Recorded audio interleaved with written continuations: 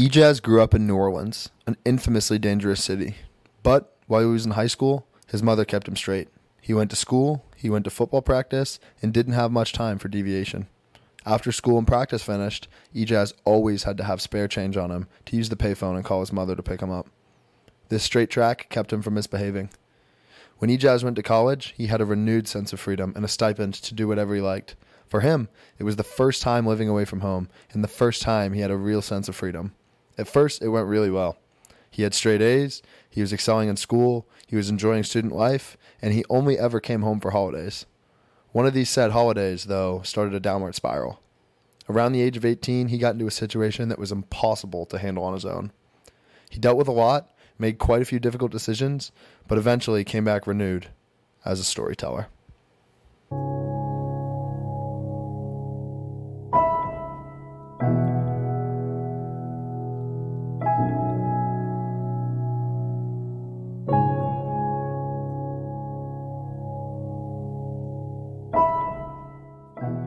We were at our high school basketball game. He was sitting right next to me. We were talking, we were laughing.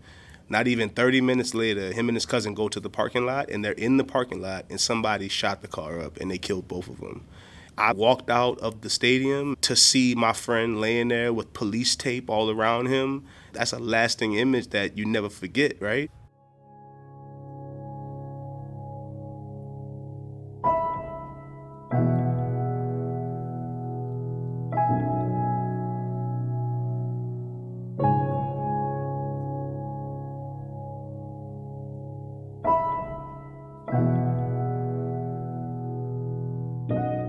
Ejaz was distraught after the loss of his close friend. The trauma he experienced is unimaginable unless you've gone through something similar.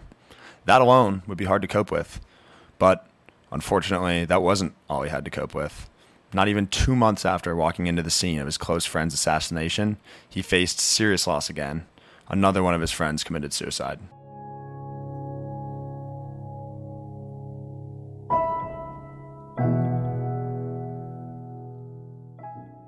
At that time, in like 2009, mental health services were still very taboo, especially for young black men in America. Like, you just didn't go to a therapist. You didn't do mental health treatment. You went through something and you got over it, right?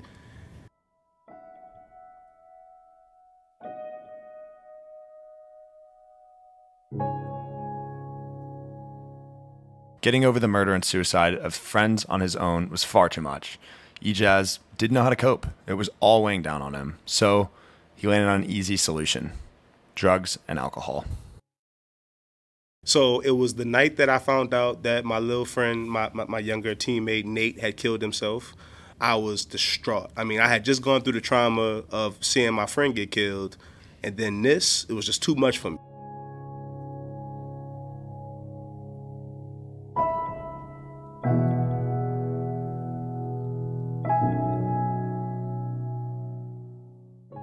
So I'm like crying in my dorm room.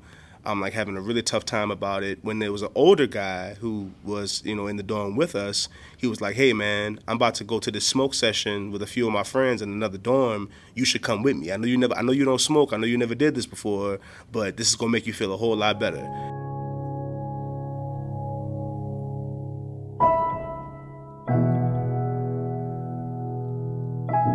Anybody or anything that would have intercepted my life to say, this is going to make you feel better, I probably would have gone for it, right? So he and we walked over to the other dorm. I go in there, there's 3 other guys who I don't know. They all have pills, they all have marijuana rolled up. And I'm like, to hell with it, let's go for it, At that point, the rules and the laws go out the window because I just need to feel good. I just need to feel okay today, and I'm not worried about some stupid law that was written in the 1700s.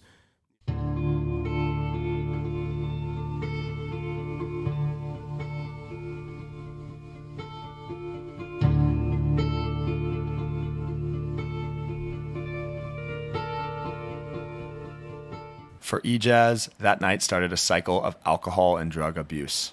But he never really dealt with the core of his problem, the real reason why he was feeling so down. I wish I could tell you that it was the worst thing ever and I immediately quit, but that'd be a lie. It was the best feeling ever to like forget about my problems, forget about my trauma.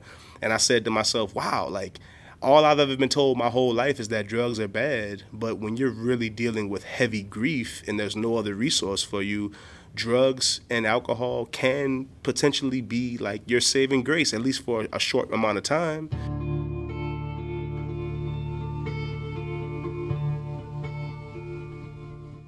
Now, Ijaz is immersed in both drugs and alcohol. It makes him feel good, and for a while, it allows him to forget about all of his strife and struggle. But now, for him, everything is about survival. He couldn't care less about his stipend or his grades.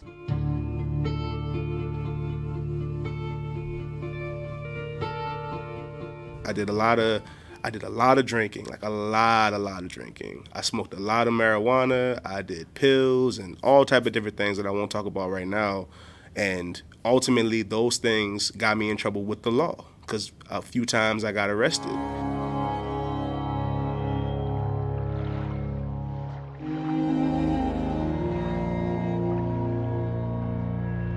Ijaz ended up getting arrested multiple times. Finally, the last time he was arrested, he spent a few days in the New Orleans Parish Prison, an infamously brutal prison.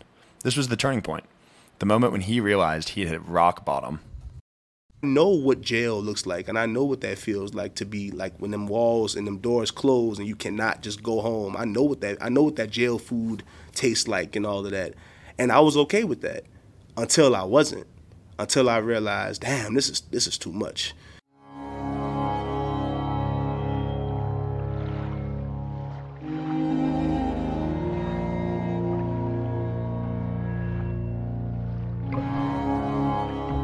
So it was at that point when I realized, man, is this really my destination? Like, this is all that life has for me? I want more for myself.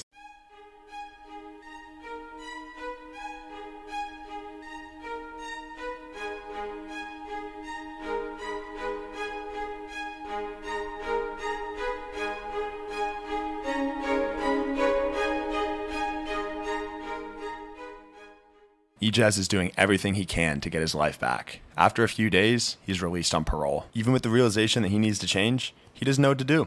He has no purpose. This all shifts when a random encounter provides him with the purpose and a way to channel his passion.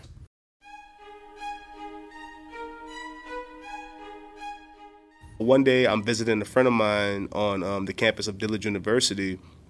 I'm not a student there. I just went there to hang out and see my friend. He was busy, so I just walked around campus by myself. And there's this guy who runs out of this building. He's like, hey man, do you go to school here? I'm like, no. He's like, oh well, do you have like 10 minutes, man? I really need some help with something. I was like, okay, cool, I got you.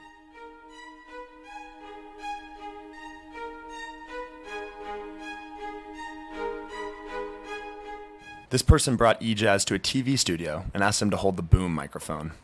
Ijaz was enchanted by the background of the movie scene, and after a very long time, he feels happy and begins to see a purpose in his life again. I'm standing there and I see all the lights and the cameras and the people, the people working behind the scenes, and I'm seeing all the delicious food at the craft services table, and I'm holding this microphone and I'm just like, man, this feels good. Like, this feels like something I could get into.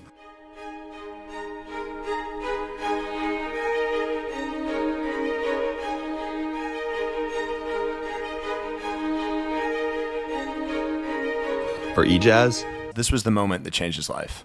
A guy who needed help with sound at the film scene put Ijaz back on track. He helped him find mental clarity and purpose, and this provided him with the opportunity to help other young males in similar situations to his. I think that the experiences that I had in life allow me the trust with the young black boys and young men. I also work with young ladies too, from all different races and ethnicities. It's not just black boys who I teach nowadays.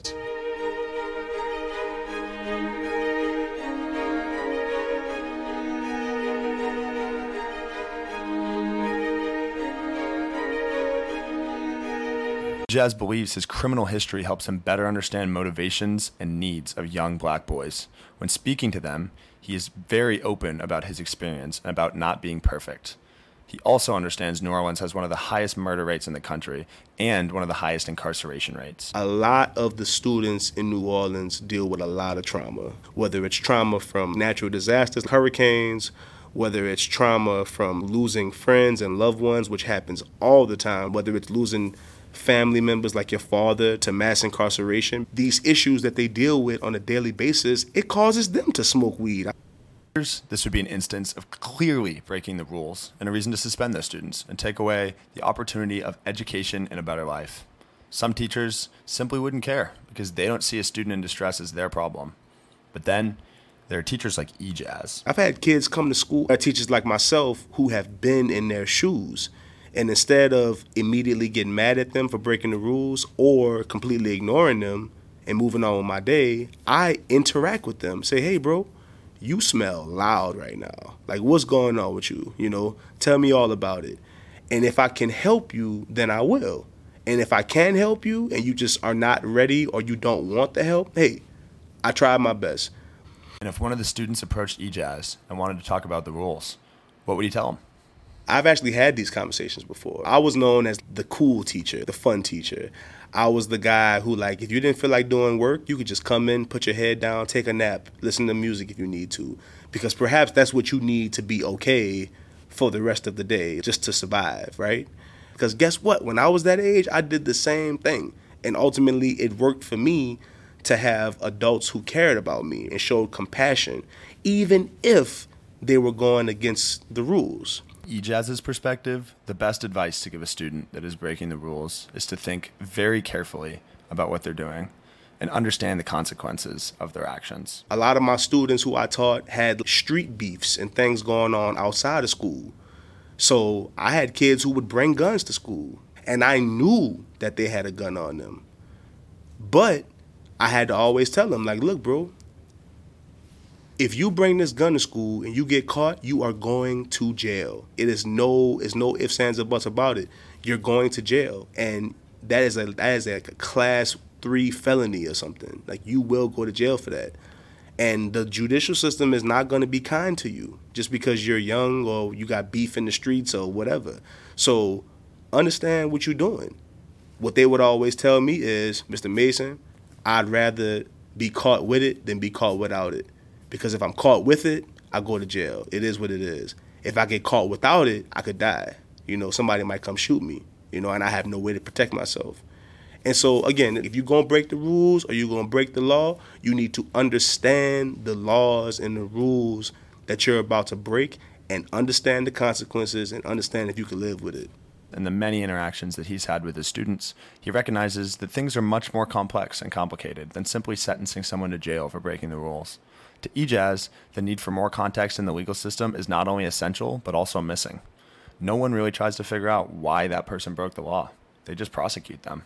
Like, if there's a guy who can't get a job, for whatever reason he's unable to feed his family, do you expect his family to starve? No. Like, that guy has to do whatever is necessary to feed his family. And I know guys who, you know, sometimes they get it in the streets, like they sell drugs or whatever. I know some guys who will rob and steal from other people. The majority of them are not doing that because it's fun. They're doing it because they have to do it. Otherwise, they will starve to death. And in that context, even if you are going to send them to jail, understand, like, who this person is, right? Don't just send them to jail for 20 years and then expect them to get out and be a model citizen. They're going to be much worse. If you're going to send them to jail, give them programs, give them resources, give them education so that when they get out, they don't make the same mistakes, you know? For me, it was storytelling. EJazz Mason is 32 years old. He lives in New Orleans, Louisiana, and is a documentary filmmaker and an educator. He is the co-founder and the global ambassador for a company called Lead New Orleans, which is a journalism nonprofit organization. He trains young people on how to tell stories.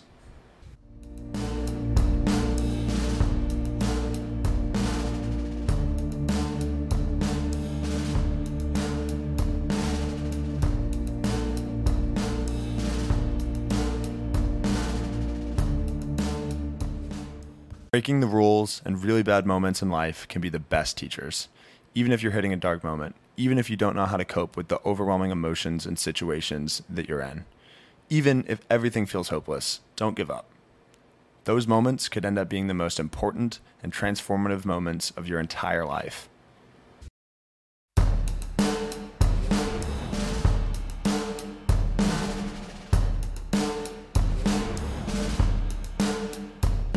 I wouldn't change anything because I feel like sometimes the bad moments in life are the best teachers.